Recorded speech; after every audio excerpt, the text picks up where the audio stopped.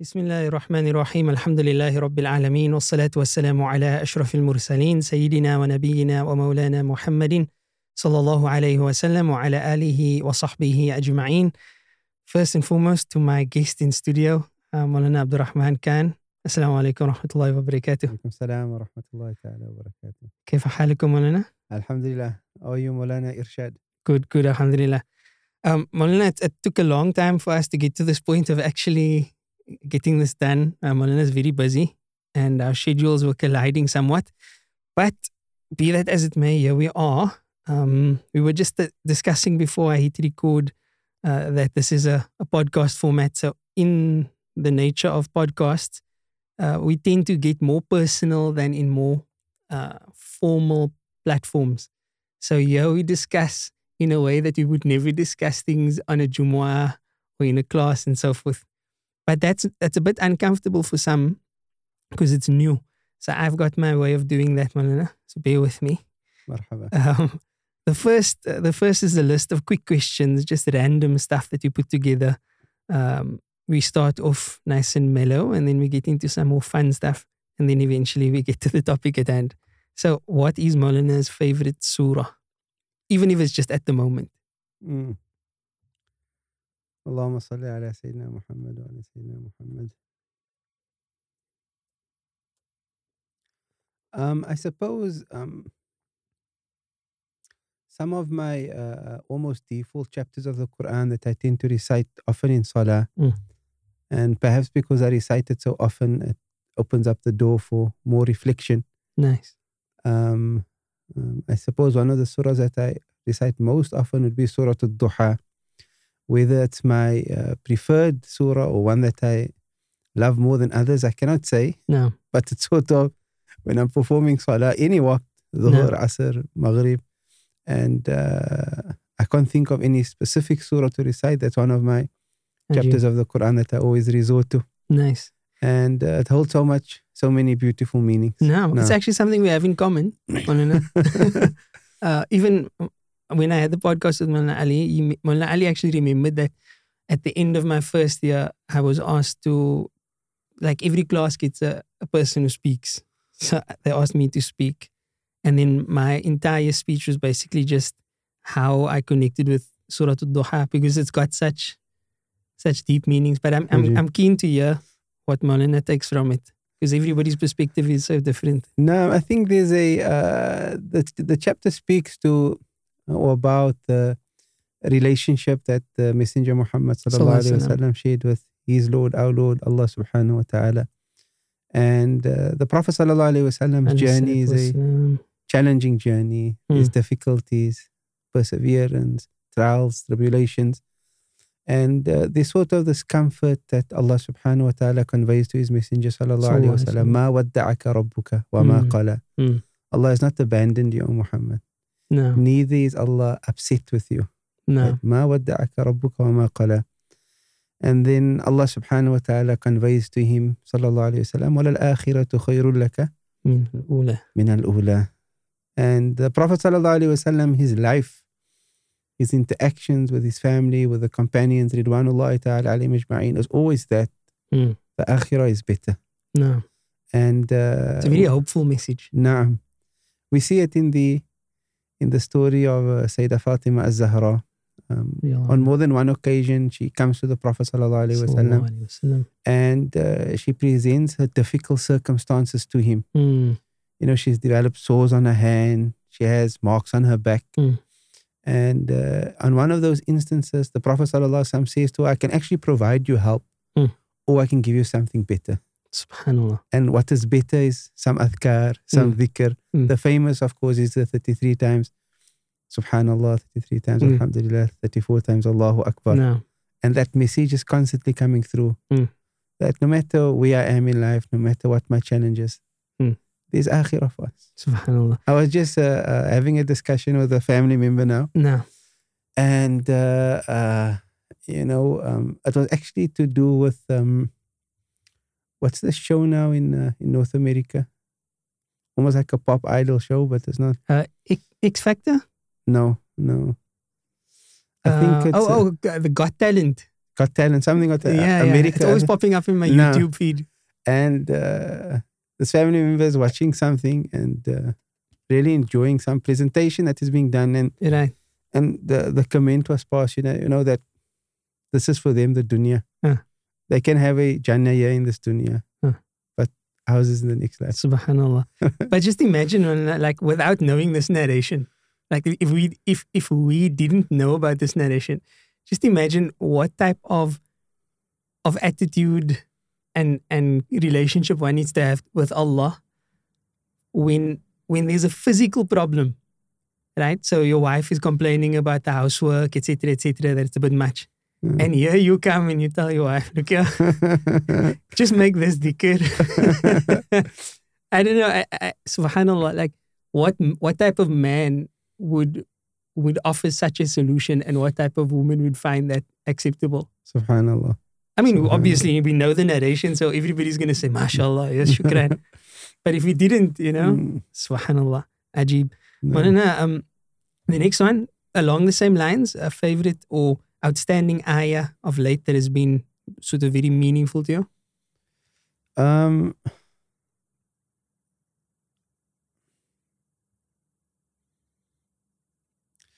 The problem I'm having now, Maulana, is that I'm thinking of the next verse in Surah Al-Duha, and that's blocking out any ayah that I'm that's fine. pondering on. Because the next verse in Surah Al-Duha is وَلَسَوْفَ يُعْطِيكَ رَبُّكَ فَتَرْضَى. SubhanAllah. Right. So how can one overlook? How can you overlook that? SubhanAllah. There's difficulty, there's challenges. Akhirah is better for you, but your Lord is going to give you until you are pleased. And we know the famous narration. When Rasul sallallahu alayhi wa sallam arrives in Medina al-Munawwarah, the Muslims are still facing Baytul Maqdis in their prayer. The Qibla is Baytul Maqdis. The Qibla that the Prophet desires in his heart is the Kaaba. No. While in Mecca, the Prophet sallallahu alayhi wa sallam, he stood on the southern side of the Kaaba, which allowed him to face the Kaaba and Baytul Maqdis in one go. So he faced the Kaaba of his heart and he faces the Kaaba that Allah. And then in Medina, he's either going to face his back to the Kaaba and his face to Baytul Maqdis, or he's going to face Baytul Maqdis and he's going to face the Kaaba with his back to Baytul Maqdis. And the Prophet ﷺ shows us that irrespective of how you feel or what your thoughts are, what you desire, you have to fulfill Allah's commandments. Ajib. So he's back to the Kaaba, even though he wants to face the Kaaba, and he faces Baytul Maqdis. While at the same time, he anticipates revelation until that's an ajib point. I never thought about that point. And it's amazing. And then the verses are revealed. قَدْ نَرَى تَقَلُّبَ وَجْهِكَ فِي السَّمَاءِ. No. فَلَنُوَلِّيَنَّكَ. We see you looking into the heavens, O Muhammad, anticipating revelation. فَلَنُوَلِّيَنَّكَ قِبْلَةً تَرْضَاهَا. We will now direct you to a Qibla that you are pleased with. تَرْضَاهَا. You, O Muhammad, are pleased with. And therefore it comes in, I think in one of the narrations in Bukhari, where Sayyidah Aisha radiallahu ta'ala anha, she said that مَا نَرَى رَبَّكَ إِلَّا يُسَارِعْ فِي رِضَاكَ. We see your Lord hastening to do that which is pleasing to you, which is so remarkable. Because the Prophet ﷺ is the greatest slave of Allah. He acknowledges his servitude. And the more one acknowledges his servitude to Allah, the more Allah elevates you, the more Allah uplifts you, the more Allah gives. SubhanAllah. No. Ajib, Maulana, by the way, I'm accustomed, I'm very much comfortable with calling Maulana, because I know Maulana from quite a while ago as my own teacher.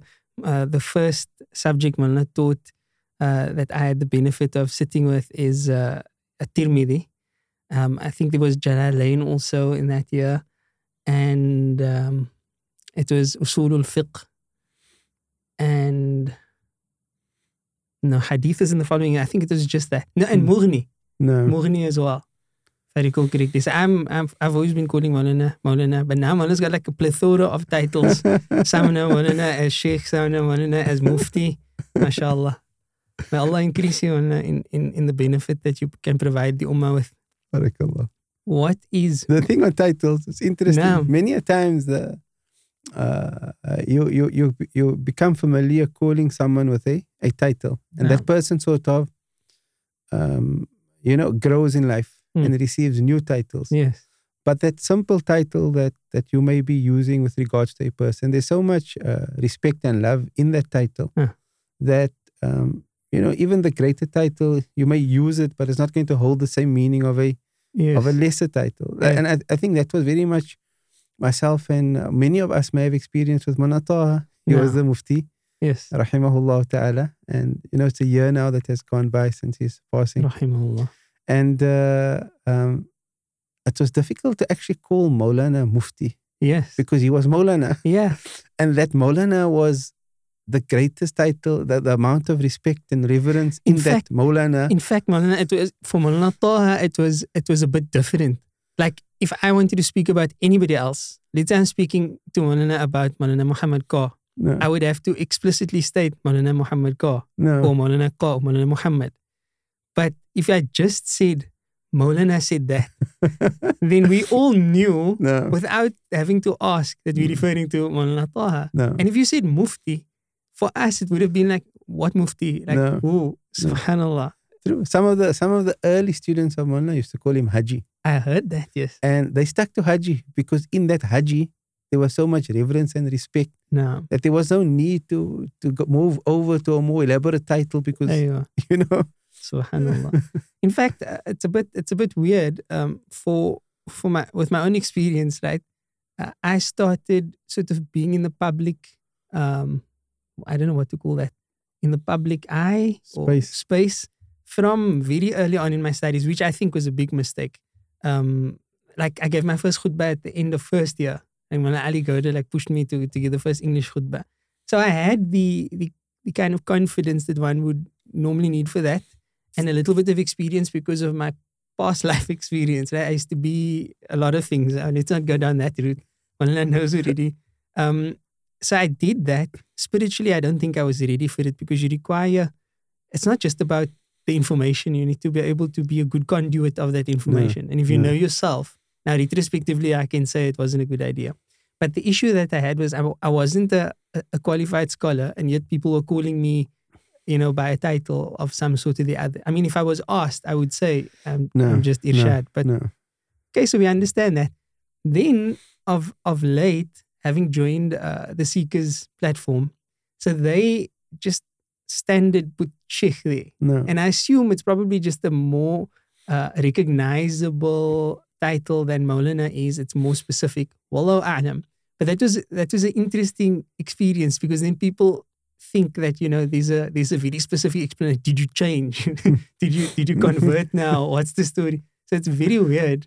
And I'm sure Maulana has lots of experience in this field as well. How do you deal with that? With that type of transitioning? Yeah, subhanallah. I don't know, for some reason or the other, I generally, what my standard practice among our students that sort of, do poster designs or put out wording for classes, the sort of understanding that we have, if it's something local, then I'd probably remain with the title Maulana, which is, of course, for the benefit of our listeners, generally somebody that graduates from the India Park subcontinent institutions, like the Darul Uloom in the Strand, which is somehow connected to the institutions in the India Park subcontinent. Then one graduates as a Maulana, and someone who studied in the Arab world or Arab institutions would graduate as a Sheikh. Now, this used to be a big thing in our community once upon a time. These days, students that have graduated from Arab countries are sometimes called Maulana, like in our gatherings at Mahabba Foundation. I find it strange, but on the ground it's sort of very common for many of the attendees. Right. Like Sheikh Muhammad Falanda, who is a graduate of the Al-Azhar. Many call him Maulana Muhammad. Is it? Ajib. And I'm a graduate from the Du'ayn Darul Uloom. Many call me Sheikh. So it's like the whole thing is upside down. Yeah, no, it's kind of been upside down locally for a while, I think. I don't think we had that formalities. And I think it's a good thing also. Alhamdulillah. Because on the one hand, it's, yes, there's a title that signifies the person has graduated from a course, which indicates probability of knowledge, No. right? So that's good. And then there's some respect and so forth. The person is doing service to the community. So in that sense, I do think there should be a title, right? Whether we are deserving of such titles is a different story. But on the other hand, when it becomes like this title represents this and that type of, then it can potentially become problematic. Anyway, we got into some serious stuff now. We're not done with the less serious stuff, Maulana. So just a lighthearted one quickly. One of the ways that Maulana was an inspiration for me a while ago already, probably unwittingly also, is with Maulana's health journey. That's, I know that there was a stage where all of a sudden Maulana was losing all of this weight. And I don't know exactly what Maulana did. But that's not the question. The question is, since then, up until now, and perhaps before then, what is Maulana's favorite pastime, exercise, way to keep fit? La ilaha illallah. You're asking me the question the wrong time because I'm busy picking up all that weight right now. تلك الأيام نداولها بين الناس. No. It's as if that verse was revealed regarding diet. Ya salam. Ya salam. So, no. I used to run. Right. I still try, but I think the in terms of activity, there's a number of activities that I engage in, sort of extramural. What I enjoy, the best workout for me is on my bicycle. Really? No. Ajib. Mountain biking on the mountain. Okay. Doing some basic trails. I don't like too challenging trails. But Maulana, I follow Maulana on Strava. I don't see many of these notifications. No, like, inshallah, I need to get back into it, inshallah. So Maulana's preference is the bike. I generally prefer cycling. The downside of cycling is that it takes more time than running. I believe so, yes. The plus side is the excitement, the adrenaline one gets when doing trails and off-roading and so forth. Nice. That's the one thing. The other thing is not much of a workout. Well, it could be a workout depending. I spent some time with our colleague Maulana Afzal Hatiya, right, fishing. Okay. So that's a good way to. MashaAllah. I'm very happy that Maulana said such normal people things. I asked Maulana Ali Gaud, I asked him two separate questions. What is his favorite exercise? And then what does he like to do for fun? Maulana Ali's answer for what he likes to do for fun was like, he likes to listen to the stories of people who embraced Islam. I was like, sure, Maulana, that puts me in a bad spot. But mashallah, no, that's great. Fishing, I think, is an excellent pastime, hobby. Naam. No, the fishing one, I used to fish when I was young with my uncle. Did I? I almost grew up with him on the beach. In fact, our family, my grandfather was a fisherman. We were almost every weekend on the Clippertjes Bay. Okay. My uncle is a very good fisherman. I used to fish with him when I was young, much younger. In fact, during my study days, I meet some of the uncles nowadays. They say, we can remember you used to come to Stress Bay and you used to have your Arabic books with you. Ajib. So I used to take my books with to make mutala. Right. And about maybe 3 years ago, I think, or 2 years, I don't exactly recall, but I had additional responsibilities and the madrasa and so forth and so on. And I was sitting with a lot of pressure maybe, or stress, more accurately stress. And I mentioned to Maulana Afzal, Maulana, if you go to the beach again, let me know. I'd like to join you. And I was in Kramat that evening, and they came to pick me up, Makassar Kramat. And we went to Makassar Beach, and we just spent like 2-3 hours at the beach. And 2-3 hours, or not 3 hours, 2 hours more accurately, 2 hours, at the beach, getting that, what's it, ozone, whatever it is. I don't know, it's the first time I'm hearing of it. Right. It was so refreshing, and I went stressed and I came back completely relaxed. Ajib. And isn't that largely because of the company and just talking casually, the type of conversations that would take place there? Or is there something just about being there amidst nature? Yeah, I think it's nature. Definitely the company plays an important role. But I mean, if you're stressed out with your boss and you go with your boss to the beach, it's still going to be stressful. but if the company is good, it's a benefit. But I think that nature, hearing the waves break. No. There's just something about the ocean that is de-stressing. Nice, mashallah. That's great. I used to go crayfishing a lot growing up. I didn't actually go catch. I was too young for that. So I would just go with for the fun of it. And my brothers and uncles and cousins, like they would go as a group, go to Hang Klip and then spend like a good couple of hours there from after Fajr till they would probably return home only at about Maghrib time. Yeah. So that was interesting. And then I went with my brother once to catch fish. And I said, this is a waste of my time. I'm never coming here again. You guys are catching that. Anyway, I understand it's a great hobby and I appreciate halal pastimes. I think is very important to have because we, if you want to live a righteous life, you have to find halal alternatives. Sahih. And then also there are ways of spending time in a meaningful way. No. In fact, a believer should try to make the most of every situation. You can be standing on the beach and watching your rod, but it doesn't mean you can't recite some Quran or make some dhikr. Or especially because our circles is teachers that we are generally together. This mudhakara ilmiya, ilmi discussions. I'm not going to try and give our viewers the false impression that our fishing trip is a mawlud or a dhikr. that will be a lie. But I mean, it's not just wasting time. A believer should always try to have structure to his day, structure to the way he spends his time. And then, alhamdulillah, I was very happy to read narrations where the Sahaba went fishing. And then we have the late Imam Farid Mani. In fact, as a youngster, I used to meet Imam Farid on the beach fishing. Shaykh Ibrahim was also. Oh, okay, mashallah. Inshallah, I've spoken to Shaykh Ibrahim. He agreed to also come on board as a guest in the podcast. I'm just waiting for the appropriate time.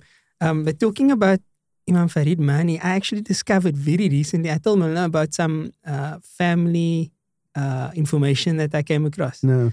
So one bit of the very interesting bit of information at that is that the Manis and the Siddiqs are the same bloodline. Like the same bloodline. No. So we have Imam Ahmad Siddiq, who was the first Imam of the Hanafi Masjid. No. I just need to get my facts straight. His brother, if I'm not mistaken, either his brother or his uncle, but I think it was his brother whose name was Mani. And then that became the Mani family. Ajib. Yeah. So the Manis are actually Siddiqs? Well, it depends because basically at that time, people wouldn't necessarily have a formal system of surnames. So you would, if your father's name is Siddiq, then that becomes your surname type of thing. No. So there was a Siddiq. And then there was the Mani. But anyway, I just found it interesting because, I mean, I've had so many interactions with the Mani family, never knowing that, subhanAllah, these are actually family. No, subhanAllah. Anyways, Maulana, that's the prophetic advice. Study your lineages. تَعَلَّمُوا أَنْسَابَكُمْ, to the extent that you're able to join family ties. Ajib. So you've learnt the lineage, Maulana. Now you need to go pay all the Mu'adhi visit, Mani. And all that. Now, it was a shock to my system for many reasons. Number one, I never knew or thought that there were any ulama in my family, ever. Only to come and discover Imam Muawiyah, or they called him Ma'awiyah Siddiq.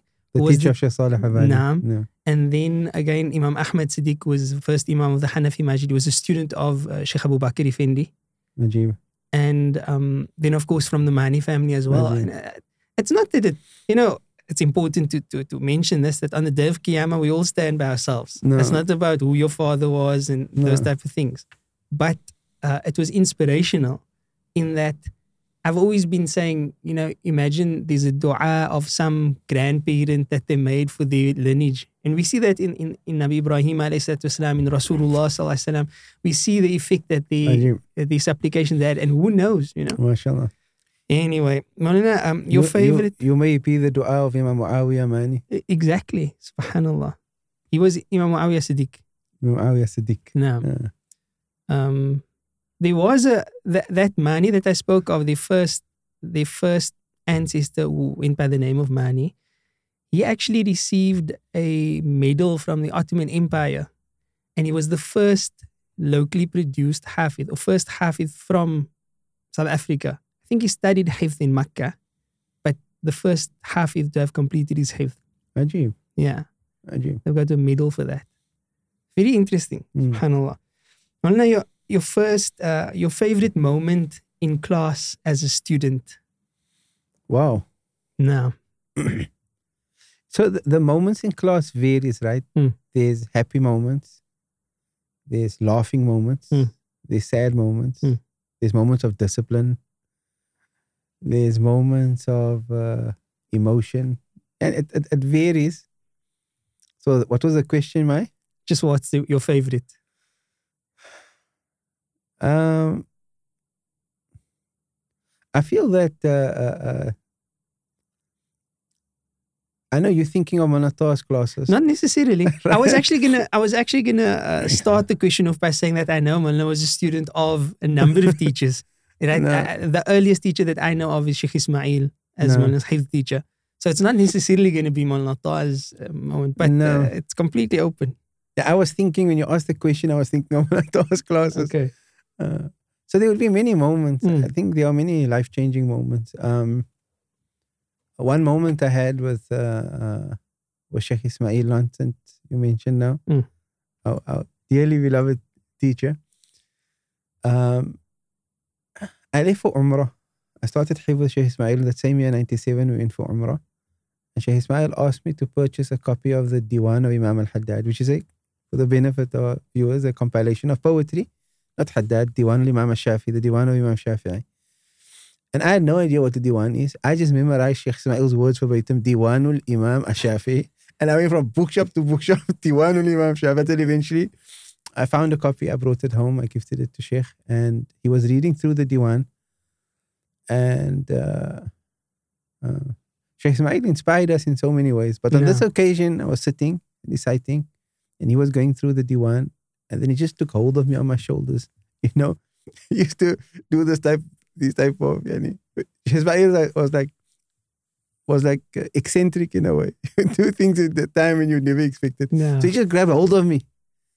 And he said, Abdurrahman, you must study Arabic. Allah. And that just left a imprint on my mind, my heart. I must go study Arabic. Wow. And so that's, with Manata, I think in every dars there was a moment. SubhanAllah. Right? The amazing thing about him, I think it's apt that since it's a year after his passing, was that on every level he would amaze you. No. Right? Because you would get him, let's say second year, we started the Silsilatul Mutun with Mulna. And you were like, so amazed. And you thought you knew him, and then you would come to the next year, and then he would just amaze you on a different level. And then you thought, I know who he is now, and then the next year comes, he just amazes you even further. And I mean, throughout our life with him, whenever one met him, there was something new for you to say wow about. Yeah, you're sitting Nando's, and then he's blowing your mind about something you never thought of before. He said once in class, he asked the students, how many different types of the letter wow. How many different wows do you get? And I think Mullah Yaqub was probably the most well-versed student in grammar. So he was giving wow ibtidaiya and the wow haliya and the wow wal qasam and the wow of this. And every time he's saying, Mullah saying there's one more, till he's exhausted. He didn't know what else is left. So Mullah says there's the wow ta'ajjub when you say wow. And that was the thing with Mullah, like you have this genius packaged in like a fluffy teddy bear that you can't help but just love. Like you'll be sitting, as Mullah said, you'll be sitting in his company, and then I think it's true. In every dars, you get to a point where you're thinking to yourself, yes, I'm like, how much does this man know and how little do I know, and what on earth am I going to do to get anywhere close to where his knowledge is? And then while you're thinking something like that, then you crack a joke and you like burst out laughing, thinking like, subhanallah, you're still this human and approachable in that sense. Subhanallah. And then, of course, I think it's important to add that our other teachers that we had at the Darul Ulum, there were many amazing moments with them also. They're all still alive, alhamdulillah. Great individuals, persons of etiquette, of adab, of knowledge, of taqwa. Mana Salim Gaibi is someone that always amazes you. Mana Ibrahim Ghafoor, he had his own way, but someone that alhamdulillah serves within the Imara with us today. Respectable man within the community. He was very much in touch with challenges on the ground, and therefore maybe could advise you better in relation to, community challenges. Mullah Mu'adh, Mullah Sulaiman. I didn't actually want to mention names because I'm afraid of a situation where you have to mention everybody. Oh, I might just forget someone, and then I'm gonna Mullah Shamil. You were there. If I forget someone, then don't blame me. Blame Mullah Irshad. And then even yourself, Mullah. I always looked at it like there was this trend where students would want to flock to Mullah Tah's class, right? And so Mullah Tah is teaching, and then all the students from all the other classes, even if they have a teacher in the class at the time, they'd want to go and stand or sit in Mullah Tah's class. And some teachers would even encourage it, go. But for me, what it was, as a student, what it was like is that, yes, Mullah Tah is Mullah Taha, but every teacher is an expression of an aspect that Mullah Tah finds really important. And, if you're not going to see that, you're going to be missing out in one way or the other. So in that way, it was never, I'm speaking from the perspective of how I thought as a student. It was never about, I'm just here for Mullah Tah. It was like, for example, if I take Rijal, right? If it wasn't for Mullah's class, like Mullah Abdul Rahman now, then what Rijal would I have known from Mullah Tah? Because that is a meticulous process that requires patience, introduction of a particular narrator, discussing the history, giving of homework, checking of that, getting an assignment together. When you must go to Mullah Tah when you know your Rijal already, and then he will sort of expand it further. So every teacher sort of contributed in that sense. But Bismillah. On Rijal, I'm just thinking the two of us, we started the reading of the Sunan al-Sughra. Ya salam. And we covered quite a bit. Yes, we did, mashallah. Allah allow us to finish. Ameen ya Rab. Ameen ya Rab. Wow, I'm glad Mullah still remembers that. Okay. Then just before, I think also, I think it's important to add, I think then teachers beyond the madrasa as well. Like we spoke of Sheikh Ismail before, these teachers in our community, people that we adopt as teachers. Sheikh Ibrahim Gabriels is a person that we take as a teacher. Of course, Sheikh Muhammad Amin Fakir. Alhamdulillah, Allah has favored me that I sit a lot with Sheikh. I generally have somewhat easy access to Sheikh. No one has complete access, but I do have a bit of easier access to Sheikh, alhamdulillah. And then our teachers from abroad. And Sheikh Ibrahim Moas as well. And Sheikh Ibrahim. No, Sheikh Ibrahim Moas is I'd say a senior colleague.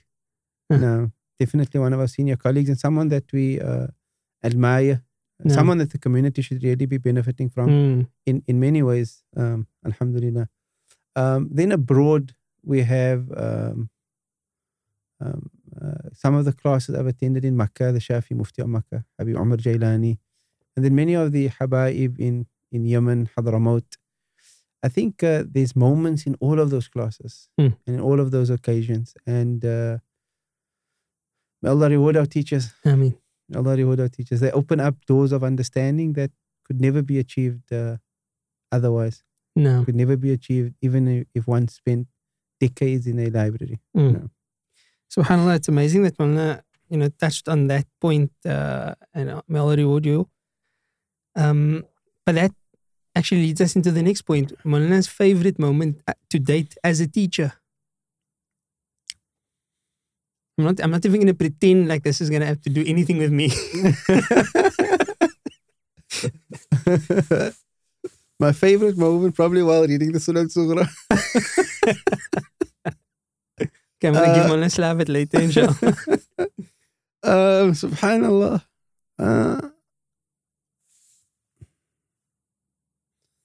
I think that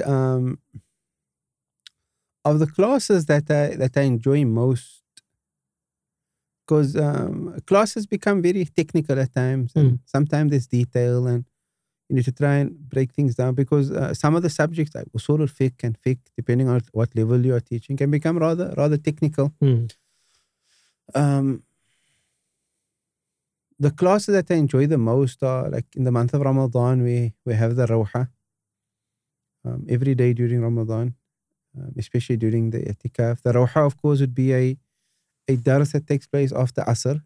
It's called Rawha because from the hadith, لَغَدْوَةٌ فِي سَبِيلِ اللَّهِ أَوْ رَوْحَةٌ خَيْرٌ مِنَ الدُّنْيَا وَمَا فِيهَا. So the Rawha refers to the time from after Asr. And our teachers usually, they would teach all types of books in a Rawha. Sometimes fiqh, sometimes hadith.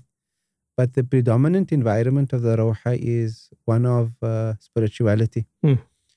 And I don't know, I think it's a combination of a spiritual dars tied into the month of Ramadan, adhkar that's being recited, nasheeds. The Rawha is one of the programs that I really find a lot of peace and contentment in. Whether it's the best or not the best, I don't know. But when you asked me the question, a moment, I was thinking of the many moments that we have in the month of Ramadan, spending time in the masjid after Asr, and going through the books of some of the great saints of this ummah. MashaAllah. No, that's excellent. Okay, this is the story of DTI, but the story of DTI begins with Maulana Abdul Rahman at some point or the other. I know when you speak about an organization, an institution rather, I should say, then there's a lot that goes into it. There's so many minds and hearts and years of effort. But let's just go back to Maulana's youth, right? Where did Abdul Rahman Khan decide he's going to be the alim, Maulana Abdul Rahman Khan? I don't think I ever decided. What's interesting is our parents, of course, right? I was once at a talk in Hadramaut during the visit to Nabi Hud, and a Westerner stood up and he said that, what he observes happening here within the valley of Hadramaut, the city of Tarim, it's very, very spiritual. People are upon deen, so forth and so on. And he says it's like everyone is just being brainwashed here, right? And he says, don't think that's a bad thing, because you're being brainwashed with deen.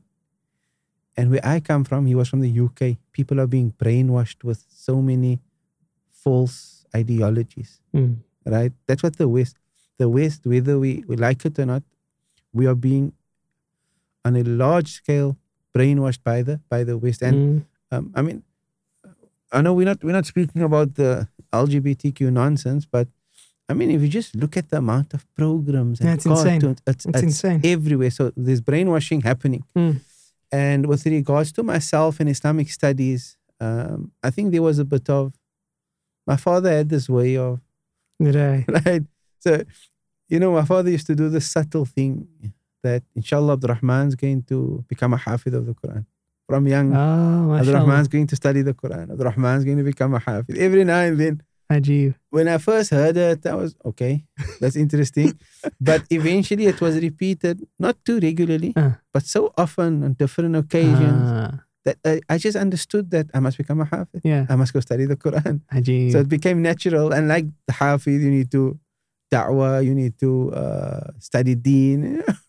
Maulana, while I was sitting in front of you as like a very young student, couldn't Maulana just add in there, Irshad is going to be a good guy, Irshad is going to be pious? Couldn't you just now and then? Yeah, Rav. Subhanallah. I remember Maulana Irshad of of the early days. And that's all we have time for, folks. We're going to just go into the next question. No, I can't. No, this is... I remember... Yes, what is the masjid now? In Grassy Park, but not Grassy Park. There was one masjid, I know you used to frequent it after Asr, you used to sit, recite Quran in the masjid, make dhikr. I don't know what Mullah is talking about. Right? So that's the Irshad I know. Mullah Irshad I know, someone that used to spend time, recite attachment to Quran and dhikr. But there was one occasion, Mullah, when you related the story to us, and I actually don't remember the details of the story, but I know that you were in the masjid and you were busy reciting Quran and you were all by yourself. And then you started hearing some funny noises and you thought it was maybe a jinn or something, and you became like very troubled, only to learn afterwards that I don't know if you recall. Yeah, no, I recall. We used to, as a student, we would be sort of interesting that we were students in a time before like social media and all this technology at your disposal. No. So one of the best tools was basically just coming together with a group of like-minded students to study. No. We did that often, so we'd spend the weekend in a masjid just studying, for example, or we would meet on a Saturday night and then stay there and then go home on the next day, Fajr. But this was at 5th Avenue Masjid. Okay. In Grassy Park, Sheikh Shaheen, okay. Sheikh Shaheen's Masjid. And so we spent some time there with Hafid Abu Bakr Talib. He was one, and his cousin Hafid Tahir, I think. Anyway, so that's where that happened. I also don't recall exactly what I did afterwards, but I came to hear that there was some sort of explanation as to why it sounded like somebody was taking wudu when there was nobody in the masjid. That was a weird thing. Anyway. So there was no point. It was just like kind of a thing. It was just expected. That is what you're going to do, and then there you go. Yeah, I think it was my father's master plan. MashaAllah. Allah reward him and grant him a good life in Allah's obedience, long life. Ameen. Okay, and then the hifz started at which age? In 97, I started with my hifz. I think I was in grade 1, like standard 1. Not grade 1, standard 1. Standard 1. Yeah. Maulana was, if I'm not mistaken, the first student of Sheikh Ismail. Yes, alhamdulillah. MashaAllah. MashaAllah. That also was an interesting. My father encouraged me. He said that Sheikh Ismail recites so beautiful. And so when he took me to Sheikh Ismail didn't have a hifz school at the time. He was starting. So I met Sheikh Ismail, his father, Mullah Farooq. Sheikh Ismail narrates the story sometimes. He laughs about it. And so I was there, and Sheikh Ismail was interviewing me as a student. So I had to recite to him. So Sheikh asked me to read. Right. So I, on the other hand, my father's telling me that the Sheikh Bacha is so beautiful. So I said, Sheikh Bacha for us.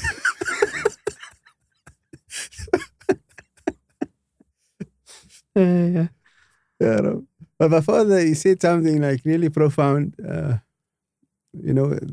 In those days when I started the Sheikh Ismail, he said that as Abdul Rahman, it adab van Sheikh Ismail kan leer. It will suffice. Subhanallah. No. Ajib. And then how long did that take, Mullah? Murulis?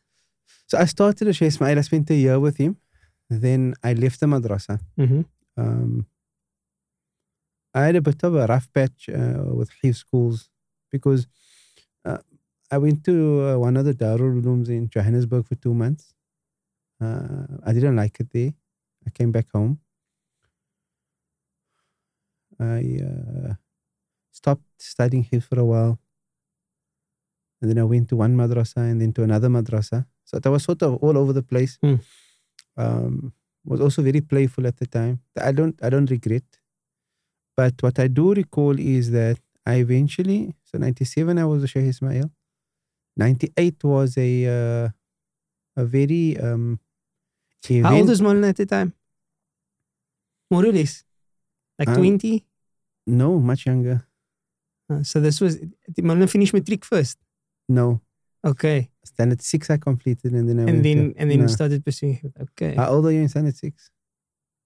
I was 12. I went a year early. I was so early. I was about 12. No. Okay. Ajim. Yeah, so 98, I didn't do much. I went to a number of schools, benefited from certain teachers. Mu'allim Fahmi Parker was one of my teachers. He's a teacher now at the school in Skarpkraal. JEQ. JEQ. I spent some time with Munna Adil Johar. Oh, is it? MashaAllah. An amazing person. There was another teacher with him also there at the time. But I stopped, so 98 was really a eventful but not fruitful year for me. In 99, I went back to Sheikh Ismail and I completed the same year. Okay, mashallah. Okay, let's fast forward after Sheikh Ismail. Now I know already Sheikh Ismail is the one who said go study Arabic. No. But how did Maulana end up with Maulana Taha?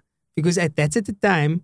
Look, when I had to decide, I was in first year when I decided, look, I'm gonna do this thing now. I'm in love with this deen and learning, and I had to make a decision. So I don't know if people do this type of thing, but I just asked around, where's the place to go? Like, just tell me where's the best. No, that's all I want to know. Like, I don't still want to know. Just tell me where's the best. So people were obviously giving me different views. If you ask the musallis in your local masjid, they'll tell you one thing. No. And you don't know who to ask also. But Maulana Ali Gouda was determined, Strand. No. There's no other option for you. I was like, but what about this country and that country? Because when you're that age, 17, then the prospect of studying abroad, it's quite appealing. No. But alhamdulillah, Maulana Ali said, and then I said, like, okay, why? And so on. And a lot of people, the reason for why that school is good is because of the type of students that the school is producing. And Maulana was one of those students. So how did Maulana come to hear about that school? And what was the introduction? No. So that's interesting because like any student, there were options in front of me. However, I think I'll probably say two things. My cousin, Maulana Shabir, who also is another person that had a massive influence on my life. I think I must put a picture of Maulana Shabir on this screen right now when Maulana says this. Allah. No, Maulana Shabir was like one of my role models. MashaAllah. And because he was, I was young studying Hifz, and he was already studying his second, third year of studies, and the senior student, and he has his books, and he had like some type of a utility bakki. I don't know if it was a Ford or a Corsa or whatever it was. Yeah. And, so it was like really inspirational. MashaAllah. He was at Maulana Taha. He was at another school and he moved over to Maulana Taha's madrasa. So in his mind, Abdul Rahman should be going nowhere else besides Maulana Taha. Okay. Then also Sheikh Ismail. Sheikh Ismail also encouraged me. But I had a number of dreams. Oh, is it? Studying with Maulana Taha MashaAllah. before going to the madrasa. One of the dreams was rather remarkable because, and it's very easy to interpret this dream. I dream that I come to Maulana Taha's dars and he's wearing this thawb that is like so long that it's flowing behind him. And I come into the dars and I'm wearing a shorts. Right? And of course, I sit in the dars and I start studying. And subhanAllah, thinking of one. Yeah, and hectic. I think it was a start. And the meaning of the dream was very clear. Of course, the length of his thawb spoke of his knowledge. SubhanAllah. And the length of my pants spoke of my knowledge. And alhamdulillah. I'm glad I didn't have a dream like that, Maulana. I would have been naked. Yes, I know. Ya Rabbi. But Maulana, you were very fortunate, and I was always very jealous of this. And then I think kind of things sort of balanced itself out. But Maulana's class had a reputation for getting a lot of attention from Maulana Taha. Alhamdulillah. Maulana was in the class with Maulana Muhammad Ka, Maulana Yaqub, and there were a few others who I'm not too familiar with. But just take us through, just give us, without having to give you, sort of like a chronological narrative of your years at 2A, but just explain what your experience was like as a student of Maulana Taha, developing in that manhaj and in that way. If you want to describe it to somebody in an elevator going up. I feel that the methodology of the school is one that focuses a lot on methodology, right? And in most of the sciences, you're taught methodologies that allows you to develop within a field. So the one thing is that I teach you the alphabet, and you know the alphabet very well, and you graduate, and all you know is the alphabet. The one thing is, I maybe don't cover the entire alphabet with you, but I explain to you the first part of the alphabet, and I also tell you this is how you put words together, right? And I then leave with the skill to complete the Arabic by myself, the alphabet, by myself, while at the same time, I have a set of tools and methodology with which I'm able to create words. I don't know how much sense the example makes, but the school was very much about methodology. And another, I think, very, very, very important aspect of the school, and I was just mentioning this to a principal of another online school that I teach for, is one of the most amazing classes and we had at the madrasa was the Tirmidhi that Maulana Taha taught us in the third year. And it really taught you about, taught one tolerance. It taught us how to respect other madhahib, how essentially all schools are drawing from the Quran and Sunnah. And based on the different approaches to the Quran and Sunnah, they sort of reach different conclusions. So the idea of tolerance, the idea of working with each other, I think these are some of the very important methodology is one of the important things that I believe a student at the Darul Uloom takes home with him. No, absolutely. That's very well said. And the other, just to sort of add to what Maulana said, the other thing that sort of stands out is the ta'ammuk, like the depth. Maulana Taha is never like average about anything. So he just gives you the depth of something. So you can see it's not a small pool. There's an ocean behind this water, and he gives you a brief glimpse at that, and then you walk away wanting to swim. Now you can't swim where he's swimming, but you start swimming because before that you weren't even interested in the water. And he meets you in the pool and he assists you while you're swimming, and he's like this lifeguard that is always there to guide you. No, that's very true. There was something else that came to my mind while you were speaking. Subhanallah, now it's slipping my mind. Yeah, no, it's an experience that one, I always find myself, if I try to explain what Maulana Taha was as a scholar, I always find myself sounding ridiculous. Like, look here, rather just stop because you're sounding a bit, like a... I think if there's one thing that sums it up, this is actually what I wanted to say. And it's sort of, I think it will sum up what you're trying to convey. After with the Maulana Taha's burial, right? The du'as are made and everything. And I don't know what the objective was, but the students met with Maulana Taha's son, Muhammad. And he speaks to the students, or to those who are present, those who stayed a bit longer.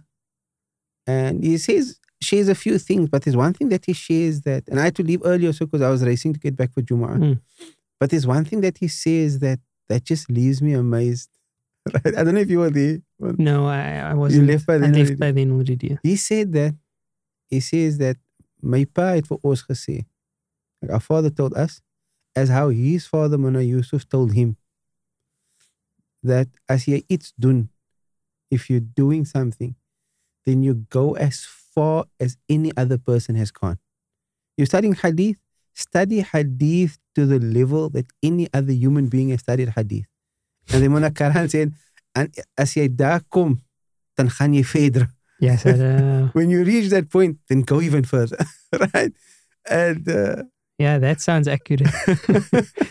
That sounds pretty accurate. Ajib, subhanAllah. And therefore, I mean, the discussions, the books, the literature that Mullah introduced to us it may have existed in our community a long time ago, but at that point in time, in the circles that we are familiar with, definitely they... Look, I've heard from senior knowledgeable members of the community who wouldn't quite appreciate me mentioning their names. I won't. I've heard from them saying that, look, they've been around for quite a while. We've never had the likes of Mullah Taha as far as traditional knowledge of Islam is concerned. No. There wasn't. But now that said, what was so profound is that, okay, you know Mullah for a few years, so you understand his depth of traditional sciences, and you think that that's where it ends. Then somehow, some way, a conversation comes up about something that's completely detached from anything of the traditional sciences, whether that be some sort of quantum physics or biology or some matter that was discovered recently. And then Mullah Taha will start speaking about it, and you think like, no man, this isn't funny any longer. I got Mullah so often in bookshops. Like when I wasn't with him, I happened to go somewhere, and then I get Mullah, and where is he? He's in a bookshop. But he's not browsing Islamic books, standing in exclusive books, and he's reading. No. Sometimes it's an Afrikaans book in his hand. Sometimes it was. I think it's muwaffaq, Mullah. Like really. I experienced this once or twice. And with Mullah, I think, what you're speaking about is something that Mullah must have experienced so much. Discussions would come up, and then he would comment on that discussion. And he would say that, you know what? I actually know nothing about this, but last week I was in exclusive books, and I just picked up a book and I went through it, and that's what I read, and it relates exactly to a point that you require clarity on, Ajib. I think that comes from Allah. Subhanallah. No, there's no doubt. He had a divine gift that you can't describe in any other way. Okay, Mullah, I know a lot about Mullah's interaction with Mullah Taha, but there's an aspect of Mullah's development that I would love to know more about, and it would benefit us in the story of DTI as well. So along the road, Mullah graduates at Strands Madrasa. Mullah becomes a teacher there. In fact, Mullah started teaching there before you graduated, isn't it so? In my final year, yeah. No. Half teacher, half student. Brilliant. Alhamdulillah. I have one more question about that, which is about Maulana's reading of the books in the library.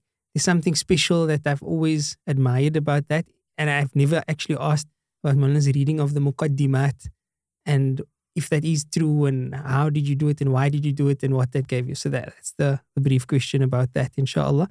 And then what happened after that? How did Maulana get introduced to the Habaib and Habib Umar in particular? I mean, I was there, I saw it happening, but I never really knew about it. So I suppose there's two questions there. Bismillah. La ilaha illallah. So the library is Mullah Taha's love for books and the library spilled over to his students. And it was Mullah Taha's favorite time, and it became the favorite place and the favorite way for him to spend his time. And I think it became the favorite place and way to spend the time of many of the students. Subhanallah, one thinks of the hours spent in the library in Strand. It was a very rich library. In fact, I don't know of another such library in the country.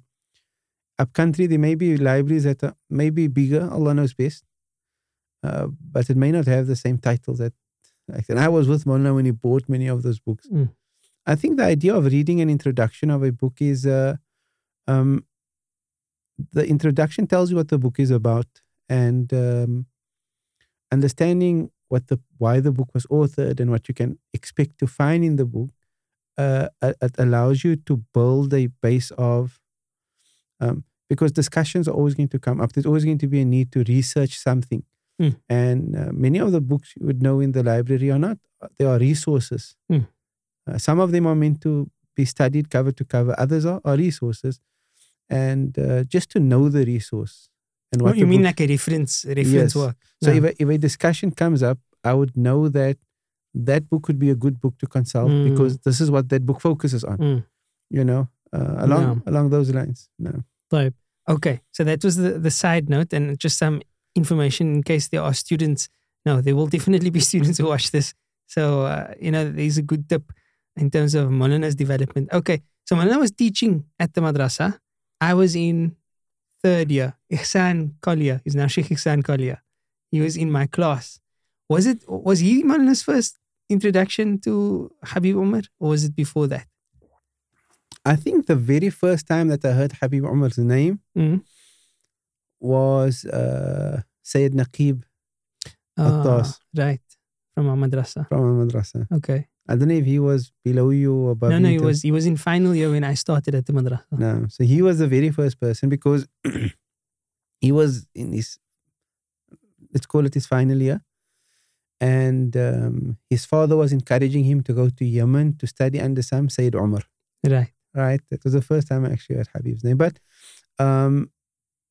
my initial attachment to Hadramaut was to the Habaib, the Saad al-Ba'alawi, was purely from a historical perspective. It was in my research on the saints of our community, Islam in Cape Town, the existence of certain practices and litanies and so forth and so on.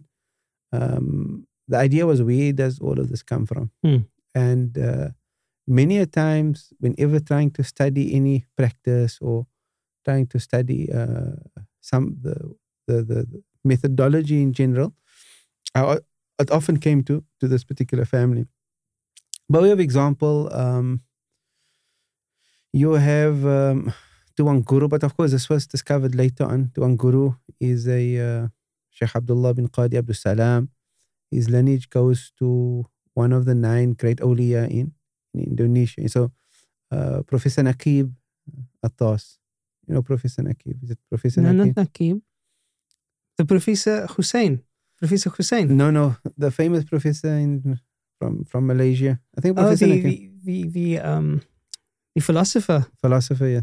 Yes, I think it is. No. I think it is. So he's written on this a lot. And I've read some. Mullah actually introduced me to some of his works where he speaks about the spread of Islam in Indonesia. Oh, okay. And so it's generally accepted by the historian that Islam is present in Indonesia, where there's 190 million plus Muslims through 9 great awliya. Of these 9 great awliya, 7 of them are from the Saad al-Ba'alawi. And Tuan Guru's lineage runs through one of them. Okay. Sunan Gunung Jati was called, or Sharif Hidayatullah. Right? But nonetheless, so you have Tuan Guru's lineage runs to the Saad al-Ba'alawi or the Habaib. Next to Tuan Guru in the Tanabaru is Sayyid Alawi. I actually visited all these maqams with Mulata on one occasion. Mulata was very interested in the Tanabaru, just on a side note, about the inscriptions on the gravestones. Right. And believe it or not, I saw him laying on the ground in the Tanabaru, scratching and trying to figure out what's written. Yes, and he said that it would make a good study if somebody came and just traced all these gravestones, collated them together and do a study on what is inscribed thereon. SubhanAllah. Right? But anyway, Sayyid Alawi is there from the Saad al-Ba'alawi. There's some indication that speaks about Shaykh Abdul Rahman Matura on Robben Island also being from a Sayyid from Hadramaut. Right. And then of course Shaykh Abdul Rahim al-Iraqi was one of the early scholars in our community. Shaykh Muhammad Salih of the Zawiya, which is another very important tradition within the Cape. Another teacher of ours, a person that also had a great impact on me. I developed, of course, after graduating, a very close relationship with Sheikh Siraj Hendricks. And we just published now a biography of him. I have the good pleasure and honor to call him teacher as well. Alhamdulillah. At UJ, he was one of my lecturers. Ajib. And I had, at that type of engagement, you tend to discuss intricate ilmi stuff, even if you don't know the person, which is odd in the traditional circles. I mean, I wouldn't just come up to another alim and start speaking about complex. But I had that with Sheikh Siraj because of the platform. So it was very nice, actually. He was very, very knowledgeable person, mashallah. Another bibliophile, very impressive. Even Sheikh Siraj's brother now, Sheikh Ahmed, attends some of Sheikh Ahmed's classes. Fun and very informative at the same time. But ala kulli hal, so, the history basically tells me about this family. But of course, in that time, it was just historical fact. No. Nothing more than that. The madrasa hosted Habib Kadhim 1 year. Myself and Mullah Muhammad Kah were the organizers of the program. That's when Ihsan brought Habib Kadhim. It was the only time Habib Musa al-Kadhim came to visit. And the madrasa actually hosted him. Munata was very excited about the whole tour of Habib Kadhim, because even though Munata was like against posters, right. like you would know Mullah, right? He used to make fun of us at our posters. But when Habib Kadhim came and we had posters up about Du'ay hosting Habib Kadhim, Mullah was like very happy. He said Du'ay is like on the map, If you'll see photos of Mullah still when he sitting with Habib Kadhim, greeting on the airport. I saw some photos going around. But even then, there was no spiritual attachment to Hadramaut per se. I think when Habib Umar visited for the first time in 2010, I think that's when the attachment started developing. No. I was with Mullah in many of those. I remember we went to the Zawiya together. Okay. It was the Mawlid day. Tamam. And there was also a program for ulama, I think, at the Zawiya, in addition to the public program. Okay. And I was with Mullah there as well. Downstairs. If I recall correctly. Yes, in fact, yes. And Mullah Muhammad was also with. No. That's what I'm saying. I was there when this whole thing initiated, but I don't know of all of the details behind the scenes. So, there were Fajr programs. Munata came to the Fajr programs. I was mentioning it the other day, in fact, that Habib was one Fajr in Leven Street Masjid. I was telling some of the brothers the other day, if Habib Umar should be in Leven Street Masjid tomorrow, the masjid will be too small to hold the people that would want to be there to, benefit. But nonetheless, 2010, Leven Street Masjid, there were probably just 1 or 2 softs. Yes, I know. And Munata came through from Strand. Right. And Munata was very touched by Habib Umar during his first visit as well. That's when he wrote the poem of Habib. And I remember Salih Salam. I don't even know Sidi Salih Salam. No. A wonderful brother. He runs the Old Mutual Sharia Compliant Fund. Okay. Either way, so Sidi Salih Salam, he read a nasheed there that morning. طالما أشكو غرامي يا نور الوجود. How long have I been longing for you? To the messenger, the poet says, يا نور الوجود, O light of existence. وأنادي يا تهامي يا معدين الجود. And he's reading the nasheed, and Habib Umar is present. So, and I look at Munata, and he was just crying. And it was one of the very few times in my life when I really saw him crying. SubhanAllah. So I think the visit of Habib Umar was amazing. It's something I don't like speaking about. I connected to Habib in that visit, and the morning I connected to him, I observed changes in my life. Sometimes you work towards change, right? You strive. That meeting I did with Habib, I remember there were several things that I was not happy that I was engaging in, and I wanted to sort of get out of my life, and I've been struggling with it. And in that moment, those things immediately, I'm able to leave them off. And there's certain actions I want to bring into my life, because at this time, I'm already now teaching Sahih Muslim at the madrasa. And I'm thinking to myself, I'm teaching Sahih Muslim, which is like one of the big books in Hadith in the Darul Ulum. I need to, and that one meeting and so many other actions I wanted to bring immediately. Alhamdulillah, that lasted for a good number of years.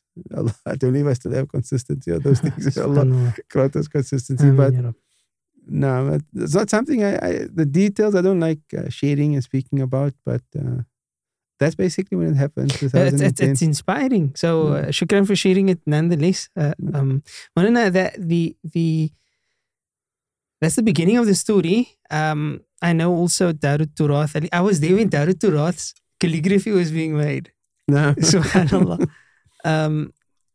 Your vision obviously didn't remain the same. I mean, I think when Maulana was having that, the calligraphy made, I don't think you had an iota of what it might become later down the line, where it is today. No. So explain to us a little bit about your coming together of the manahij that you now sit with. Because you've seen Mullah manhaj and you've learned that. And it has, Mullah manhaj is an ajib manhaj if one really wants to categorize it. Because technically, Mullah is Deobandi. But that's as far as it goes, technically. No. Because he comes from a Deobandi school. No. But it's not a Dars Nizami. It's a weird combination of things. No. And I think a lot of people have an issue with trying to figure it out. Yeah. I feel whoever tried boxing Mullah made a mistake. No.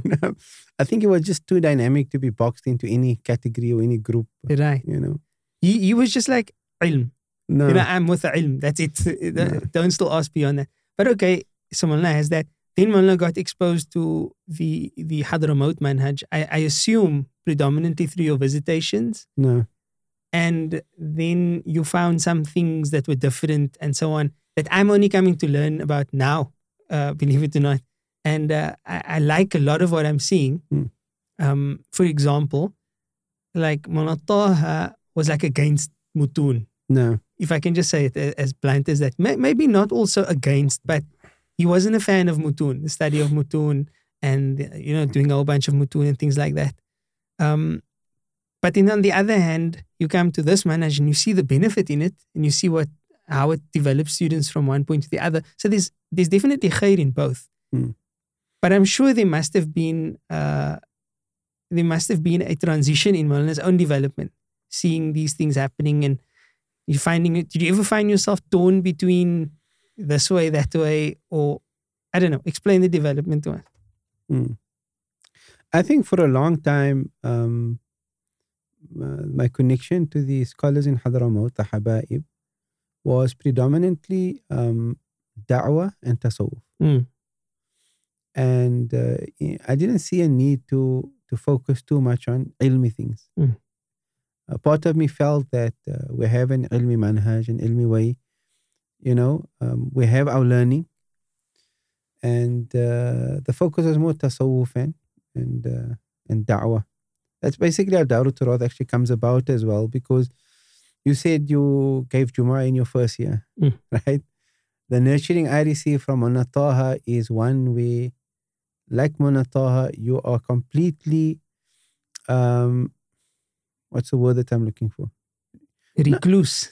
Not disconnected, but, giving a Jumu'ah and having a dars in the masjid is the last thing that you have in your mind. Yeah.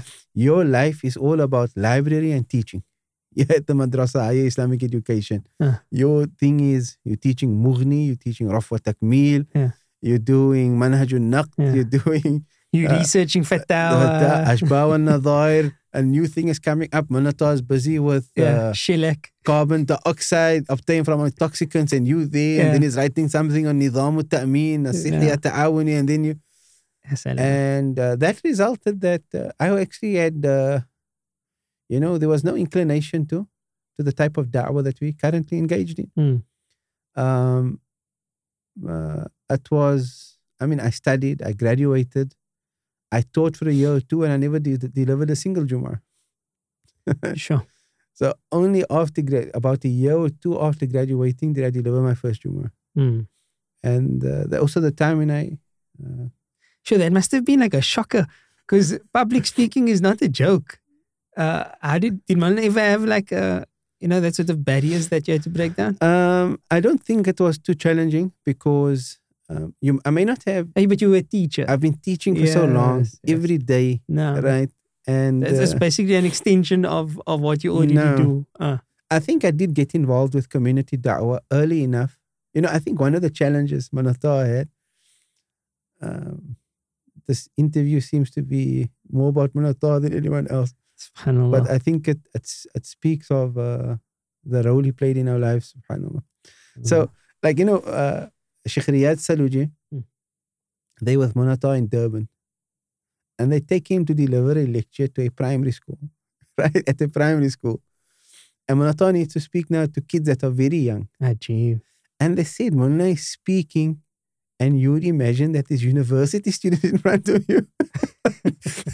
And it was like, you could see it wasn't easy for Mullah to tone down his level of discourse. Yes. Right?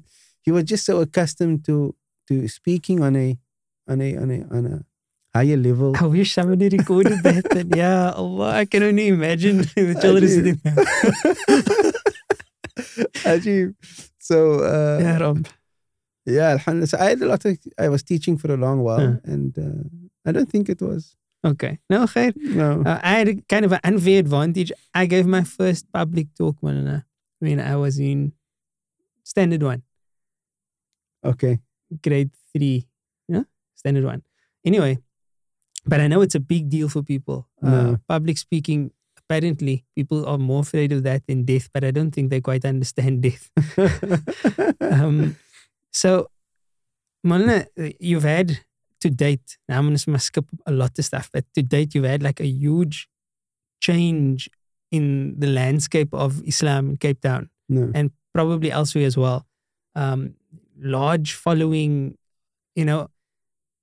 this impact has brought change to so many people's lives as well. And you can see the extent of it. What are the types of challenges? Like, look, I know about some, and we probably have to get into it, but I know being within the domain of tasawwuf, of spirituality, a person outside of it completely, like somebody who's either against tasawwuf or somebody who has never heard anything about tasawwuf, wouldn't quite understand many of the discourses that would take place within tasawwuf.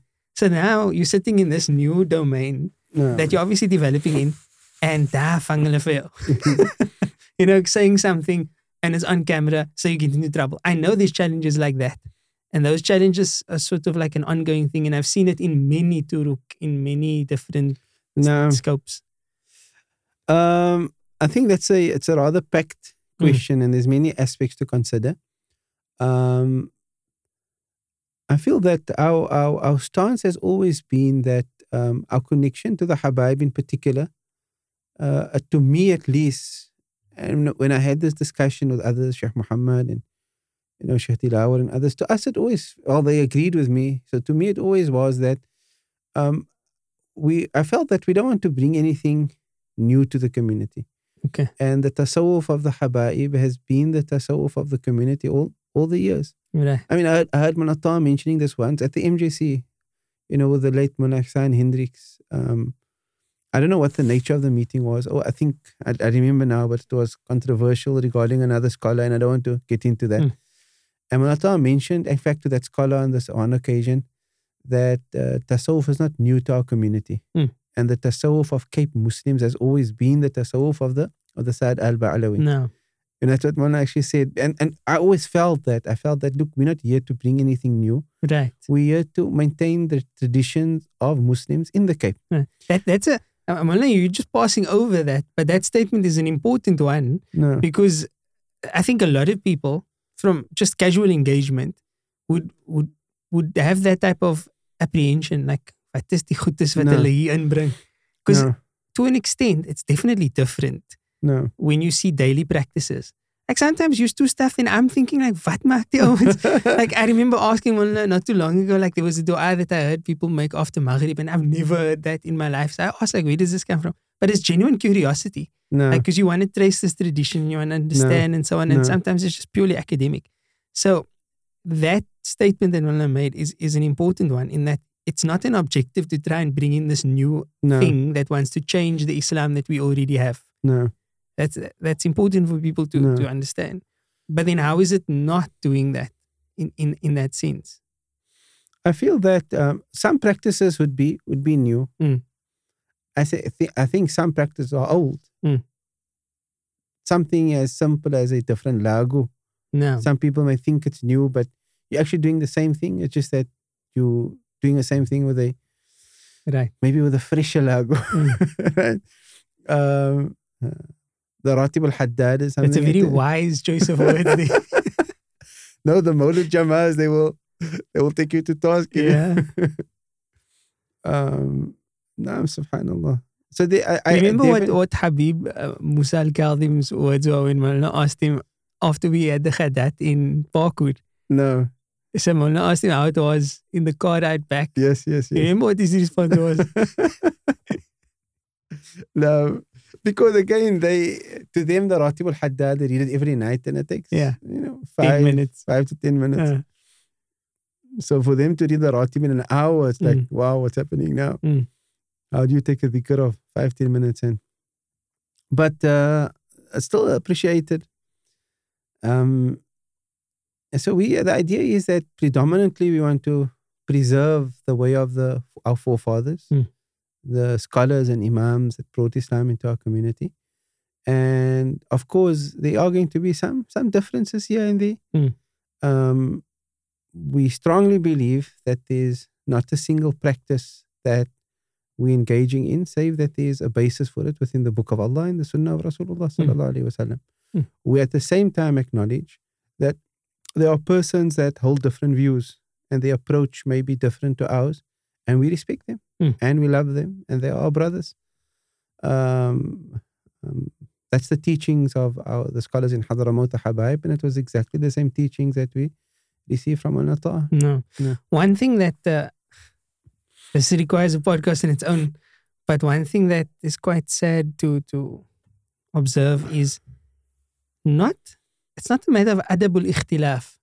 It's like not even understanding how ikhtilaf works in the first place. No. That creates so many issues. Adabul ikhtilaf you can only have if you know what ikhtilaf is. No. But people, and I say people here, but essentially this is scholars and students and things like that, are easy and quick to judge and cast titles and so forth on others based on matters that's completely far'i. No. Like it's furu upon furu upon furu. And then I think these aspects of methodology, the only way to resolve it is teaching. And I feel that scholars in particular that lead the public must become more mature in their pronouncements. If I adopt a leading role in the community, if you adopt a leading role in the community, and you make statements on a public platform that is critical of another, even if you're not going to mention their name, or even if you don't, right? But and you're overcritical about it, it creates a problem. You know, I don't know if this is a good example. One of my teachers in Johannesburg, Sheikh Alauddin Al-Afghani, rahimahullah, passed away. I used to visit him on and off in Joburg, one of the early teachers that I took ijazah from. He was relating to us once, and he lived in Makkah for a large part of his life. He taught at the Madrasa Sawlatiyah, and therefore he narrates from some of the ulama of Makkah, one of the reasons why we visited him. And he was speaking about the hookah, right? I know the hookah, we actually have a fatwa sitting in the fatwa department right now. We need to give an answer on the hookah, right? And the hookah pipe. The hookah pipe, yeah. That's a very odd pronunciation of the word. I know they spell it like that. I've seen HOOKAH. Yeah. But I mean, this is like the in thing when I was in school. Okay. And everybody said oka. I also used to say oka. Yeah. But now I'm seeing hookah, and I think I may have heard. I think that's just a spelling that has been adopted. Maybe they say it somewhere. I don't know. If man is going to say hookah, yeah, people are going to think like, Pata hookah. Or Pata hookah staan hulle. Miskien nie akka. So, whatever it is now, I feel that medically, if medical doctors confirm that it is harmful to the body, like smoking is harmful, then you're probably going to find very little difference of opinion regarding its ruling. But Shaykh Alauddin was saying that, you know what happened was, because some of the ulama in Makkah used to smoke the hookah. Maybe because they didn't know of the harms, whatever the case may be. But he said that when the methodology of a people is such that they treat something, because maybe, I think at the time it was definitely differed upon with us, you know. And even if you believed it to be haram, because it's differed upon, it's not on the same level of haram like drinking alcohol. Yeah, of course. So he said when people make something so haram and they place it on the same level of alcohol, what happened was that, and this is very sadly happened in many Arab countries, was that you came so harsh, with so much harshness against smoking hookah pipe. And people were already, it was part of the being. Culture. They thought that, if we are guilty of this haram, we might as well drink alcohol also, because both of them are haram. We're really doing this, we might as well do that as well. And it's the idea of methodology and putting things. I'm thinking of this because you spoke about a far'. And for the benefit of our viewers, a far' is going to be literally a branch. Right. So you have ru'usul masail, the important masail that determines belief and disbelief and so forth and so on. And then there's matters that are not on the same level. And one of the diagram is ajib, you see. Ru'usul masail, but I get what you're saying. No. Because technically your asal is here. If you picture the tree and then the far' is there, but Maulana's diagram is like the other way around. I'm thinking like, I don't get what Maulana means. There's certain things that are central and pertinent. No. And then there are certain things that are secondary. It falls almost peripheral. No. And when I take that which is, I don't want to use a derogatory term. I don't know if peripheral is good, but for the sake of understanding, when I take that which is peripheral and I put it in the center, then what's happened? Everyone's going to believe everyone is out of the fold of Islam. Yeah. We're going to have relationships where I can't speak to you and I can't greet you and I can't.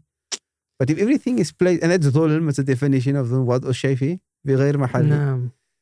Yeah, so I think methodology is very important in the time that we are living. Yeah, it will be bad to go down the route of an example, but like something as simple as Eid.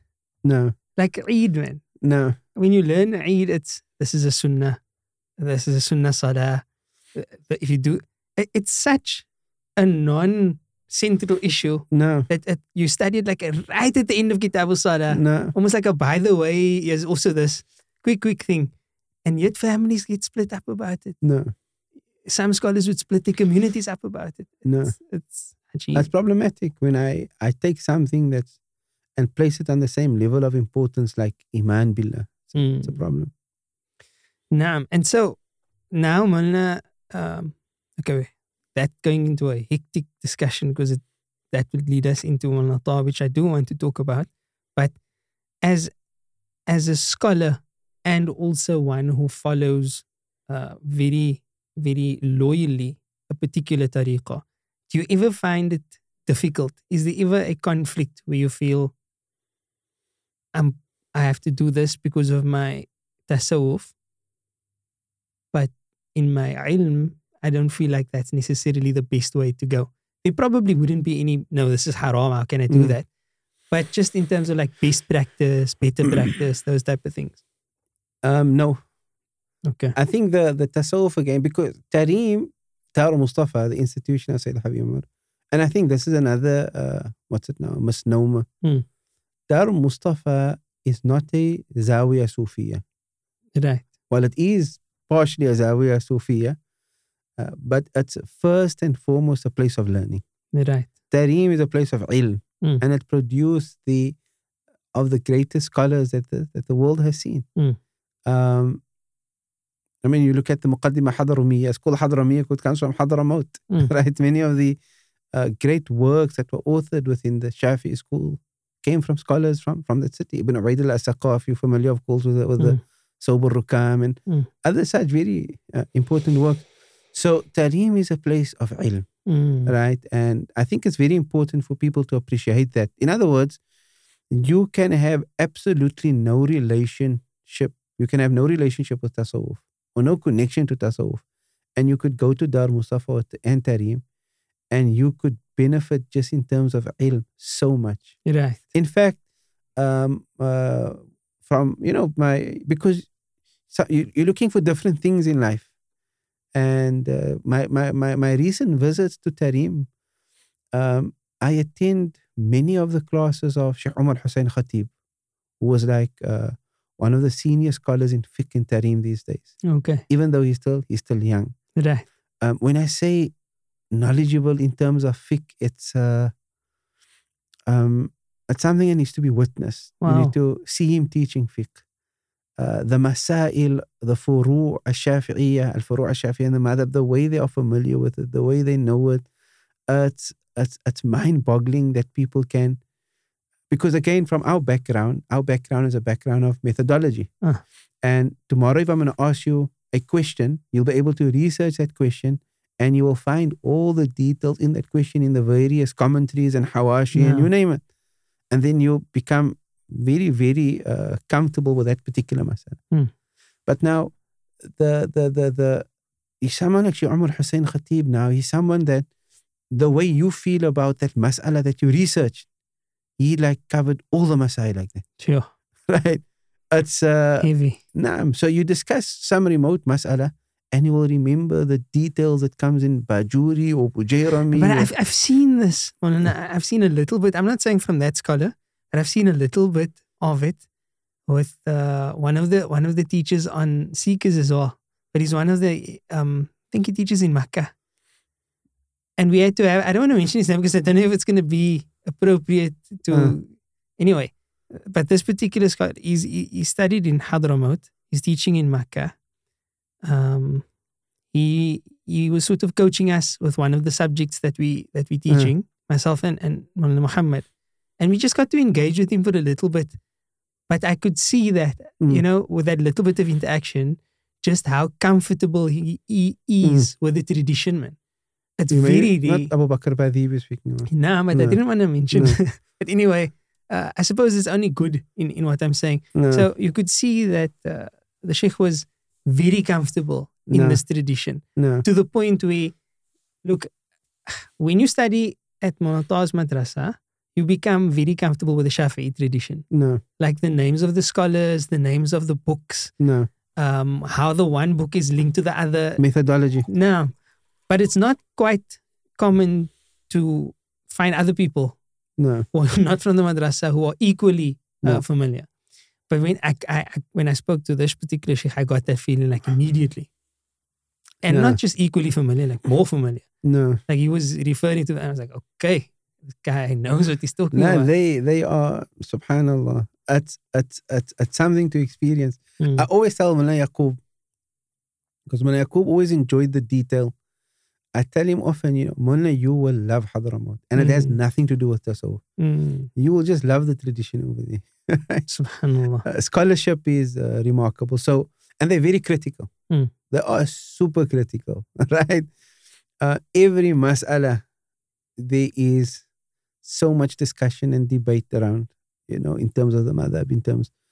So, any of the practices in Hadramaut is,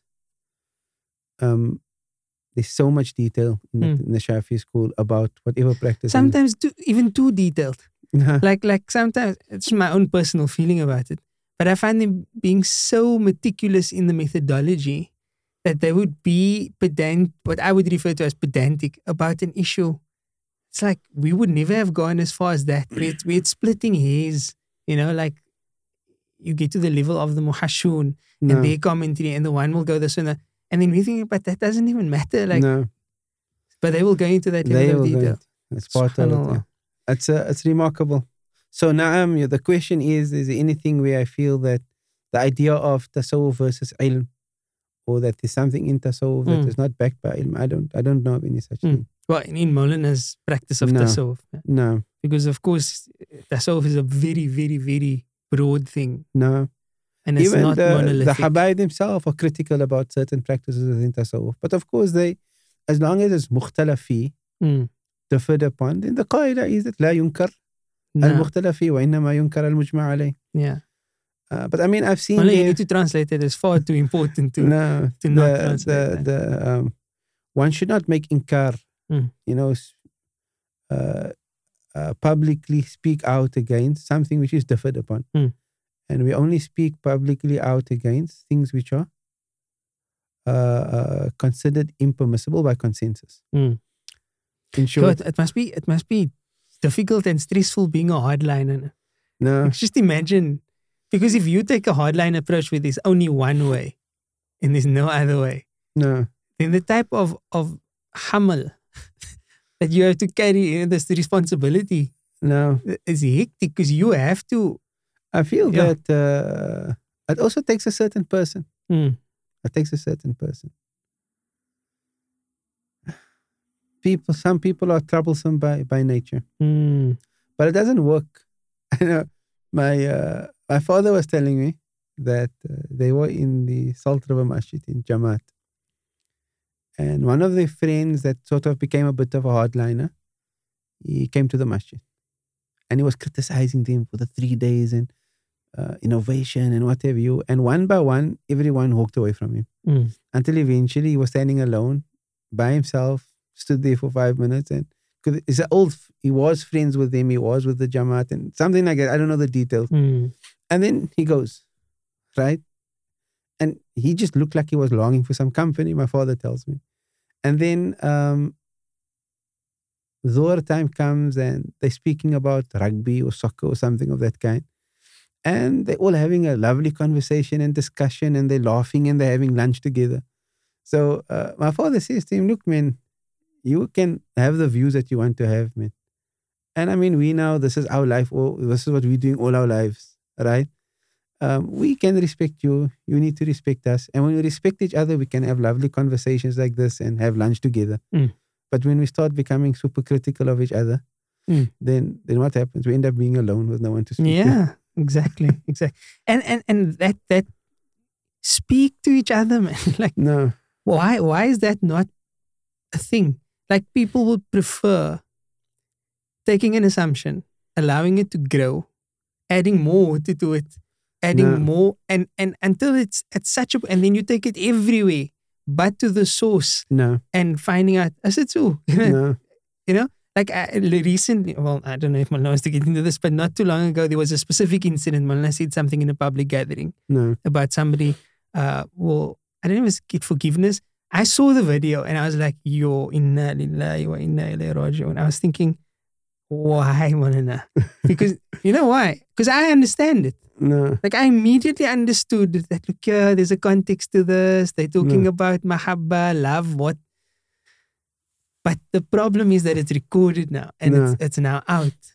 And now the statement has to be explained.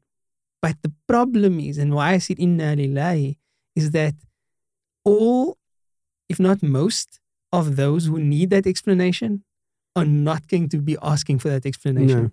No. And that was the crazy part about it. Like, I didn't need the explanation. I didn't need to call Malna and ask, Malna, what exactly did you mean by this? Because I could give it an interpretation by myself. So that's fine. Had I needed an interpretation or an explanation, I could easily have sent Malna WhatsApp or phoned or whatever. But the amount of people out there who don't even care about an interpretation. So that was your first stint as Mufti, or very soon afterward. I was like, inna lillahi.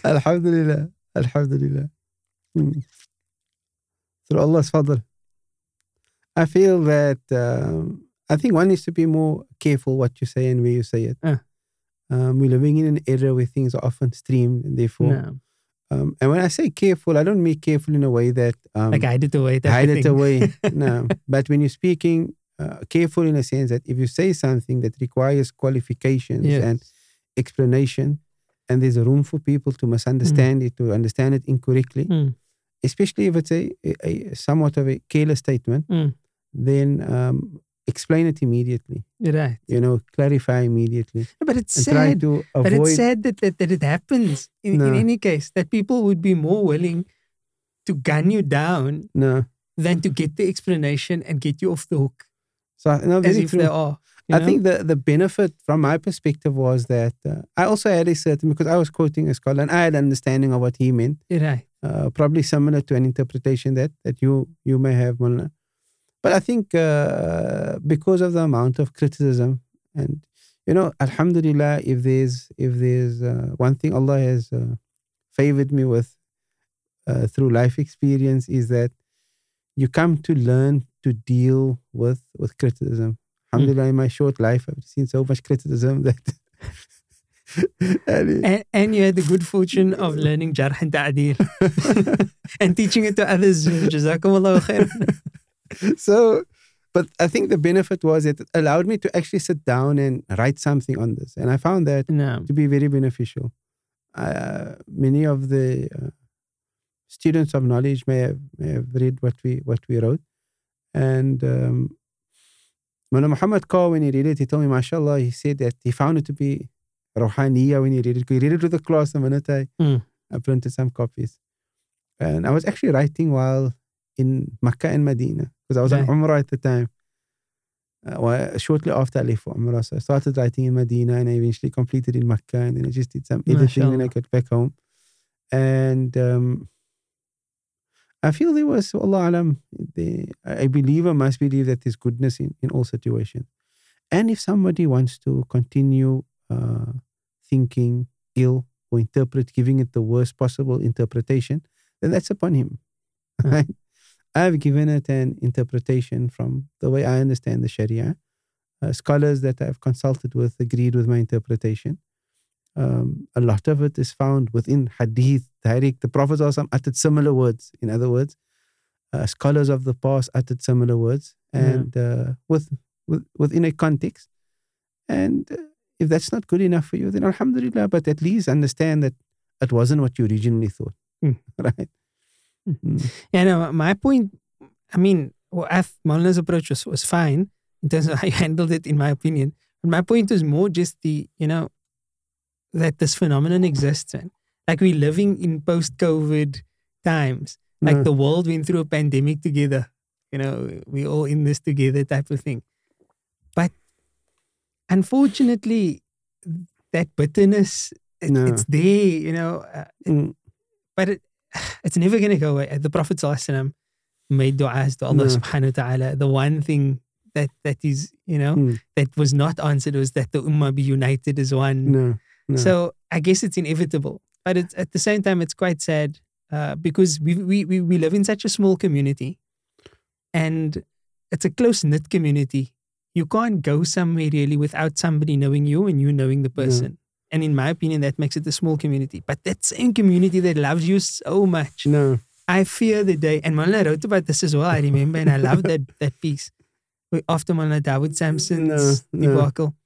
I fear the day that something happens to me like that. Subhanallah.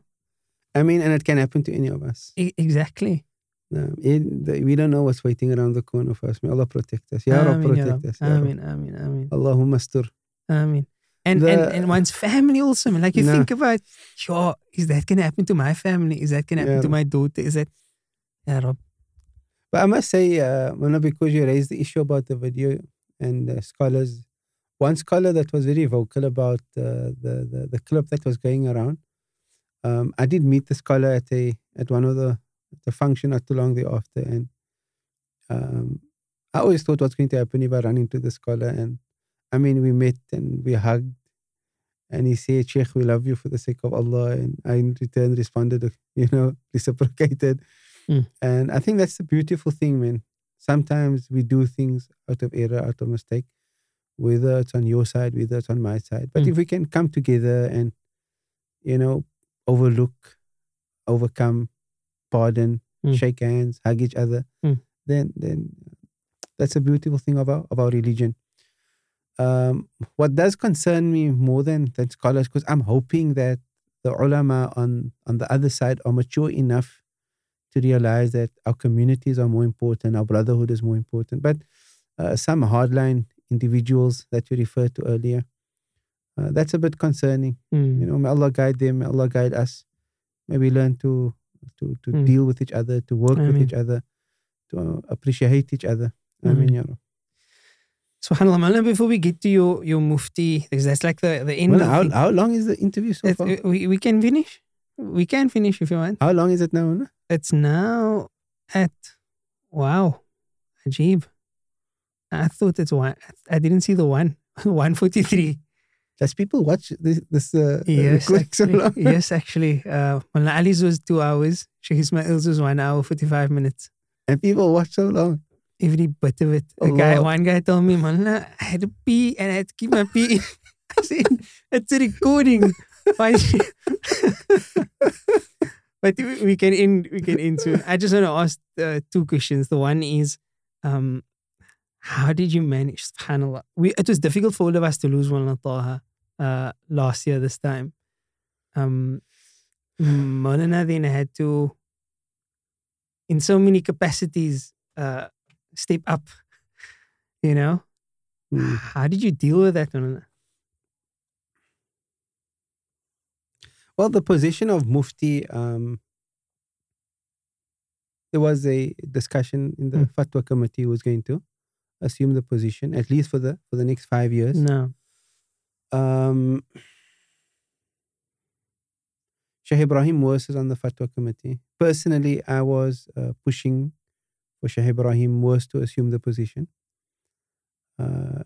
Shaykh Ibrahim was unequivocal that he won't be able to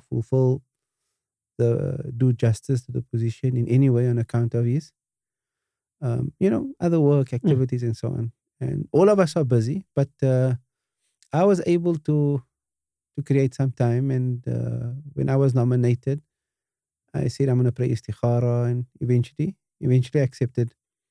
The interesting thing, Mullah, is I related this one day in my Rawha. I don't know how I came to it then, but now since we're on the topic now, is I had a dream of Manata after being appointed now as the Mufti of the Muslim Judicial Council. And one of the new members that joined the Fatwa committee was Sheikh Munir Abdul Rauf. And in the dream, the Fatwa committee is meeting and we're having some discussion. And Sheikh Munir comes in with Manata. Or Manata brings Sheikh Munir in or something like that. Almost like he's like the new addition type of thing. Right. And it feels so real. The dream made me feel like Mulna's death was a dream. Right? And we're sitting and discussing and, having the committee would meet. And then Mulna says he has to leave. Right. And my normal tartib, even when Mulna's there, I'm with him until he gets in his car and drives away. We're like, so Mulna leaves and I leave with him.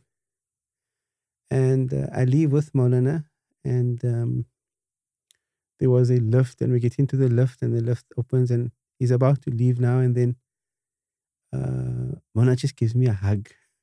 Yeah. Right. And MashaAllah. This Maulana hugged me like that before. When I lost my daughter. When I lost my daughter, I remember I was in a room at my mother's home holding my daughter. And Manata came in. When he heard, immediately, he was from the first people that arrived. And when I stood up to greet him, he told me, don't talk. He said, say nothing. And he just held me. And in my dream, I felt that same thing when he just held me like that. And Allah knows best. Somehow or the other, that dream gave me some reassurance. Sure. Wallahu alam, Allah knows best. And then the gap Manata leaves within our community cannot be filled. But we must try. We must try. No, I remember that we had a couple of telephone conversations shortly after Maulana passed away, because for the first time in my life, like, I didn't know what to do and how to get beyond the point that I was, because it was just so painful. Had you? And the only time that I had, there's always like a thing that comes up, but the only time that I had that same feeling was with my father's passing, my own biological father's passing, who I knew since birth. Had you? And did everything for me in my life and was a great person. How do I feel the same pain for a teacher, No. And I didn't necessarily know Maulana, the longest of his students, or I didn't necessarily have the closest relationship with him at every single time. But it was an incredible pain. And then I understood the relationship between a teacher and a student. Yeah. And surprisingly, that same pain taught me to respect much more than I did before the independent relationship that Maulana had with every one of his students. Like, Maulana had a special relationship with yourself, Maulana. He had a specific nature in that relationship. And then different again with, for example, Maulana Shabir. Different again with example to Maulana Muhammad. Like, we all had our own unique thing, but what was common across the board is the tremendous impact that he had in each of our lives. No. He was really something else, and it was just so painful. No, I think that I think also what made it, what added to the challenge, perhaps wallahu alam, is that you had a whole community mourning with you, No. right? So if you lose someone, you don't necessarily have 1,000 people to speak to, Yeah. right? Yeah. After the Molna, like everyone was mourning. Uh, And subhanallah. I remember I was driving with my family once, and I just started crying. That's like my I don't know if my wife could understand what was happening or not. No, she did. But She definitely did. I just started I said, I just miss Molna so much. Subhanallah. I don't know if the same thing happened with Molana, but my family cried a lot Ajib. on their own also. Ajib. Like, but then I heard that the same phenomenon was taking place with other colleagues and their wives. No. And it makes sense also because your wife knows how much Molana meant to you. And he had sort of his own kind of relationship with them also. Like he would come to your house, he would speak to them in his own way. True. And they would be taken aback by, this important person is talking to me. And no. Yes, true. I think especially my first family, definitely. Because they had a journey with Manata. And our wives knew, man. They just knew if Manata's on that phone or he's at the door, it's like everything comes to an end. Yeah. Yeah. And they completely understood. No. It wasn't like, no, but there's nothing. They knew. No. Like Mullah Zakaria was saying, whether you by Houdini and he must pack up and go, they knew. No. That's just it. They come second. Not that Mullah was unreasonable. But no. Subhanallah. You're gonna be late, you're gonna and you didn't need to say anything besides I'm with Mullah Taha. No. In the story. Then they don't expect a further explanation. It was a tarbiyah in itself. No. It was a tarbiyah in itself. Alhamdulillah. Subhanallah. Mullah, I'm going to ask you to conclude with a dua for Mullah. I think it's only appropriate that we do. We're filming this on the 12th of June, and Mullah passed away on the 11th, well, in the Gregorian calendar, on the 11th of June. My father passed away on the 11th of June, 10 years before that. Ajib. Same day. Wow. I came home from the janaza. And while I was crying, I turned to my mom and I said, and with a shock, because it's the first time I realized that it's the 11th of June. It's the first time I realized that my father passed away 10 years ago. And there was something that happened. I don't want to talk about that on the recording, but there was something, a bit of a premonition thing that was going on with me. With Maulana. And it was a weird thing. So it just made it, the fact that it happened and that it made me kind of understand, okay, you wouldn't have been able to cope, But yeah, so please make dua for our teacher, and then we conclude on that, inshallah. Jazakumullah khairan for joining us. When are you expecting to air the interview? Probably on Friday. Okay. Inshallah. I'm hoping to, Thursday's a public holiday. I'm hoping to visit Maulana with a group of students on Thursday. It's great that he is. Okay. Now Maulana's putting pressure on me to air this way before that. Inshallah, I'll do my best. Because we've been there a few times with a group of students. It's nice. We sit down, bring musallas with, recite the khatam. Ya Rab, inshallah. May Allah make his grave a garden of Jannah. Ameen. He took with him all that ilm and all that knowledge. Ya Rab. And he's benefited so many. I think sometimes in our heart of hearts, one just feels that his grave is already a garden of paradise. And he's already been accepted by Allah. So may Allah accept all Maulana's sacrifices and his efforts. And his thousands and thousands and thousands of hours of studying and teaching and benefiting others. May Allah elevate his status. And may we meet with him again. May we be with him on the Day of Judgment under the banner of Sayyidina Muhammad sallallahu alaihi wasallam. May we be with him when we cross over the bridge that leads to Jannah. And may we be with him in paradise. It'll be nice to see him, to see his smile. He'll probably laugh at all of us. He'll take money. Like a few people will say, I think Maulana also said this, like, you just wish for the opportunity to go kiss his hand. No. And then the other side of us is thinking, like, if you must do that, he'll probably clap you or tell you, like... I religiously started kissing Maulana's hand. Is it? No, he accepted it. Okay. After a while, he accepted it. Okay, mashallah. But Maulana was just like... I remember once Maulana drank from some water, so one of the teachers wanted to take to drink after he drank. So he said, "Ik kan dat spieg vir jou as jy wil hê." Yeah, Rob. No, barakallah fikum. Maulana, jazakallah khair for coming and for gracing us with your time. I know you're very busy and I took up a lot of your time, but we appreciate it. And I think it's important also because what these conversations have been doing for a lot of people is getting them a chance to get to know our scholars in a different way entirely. You know, they would never have heard this type of side of you. So shukran.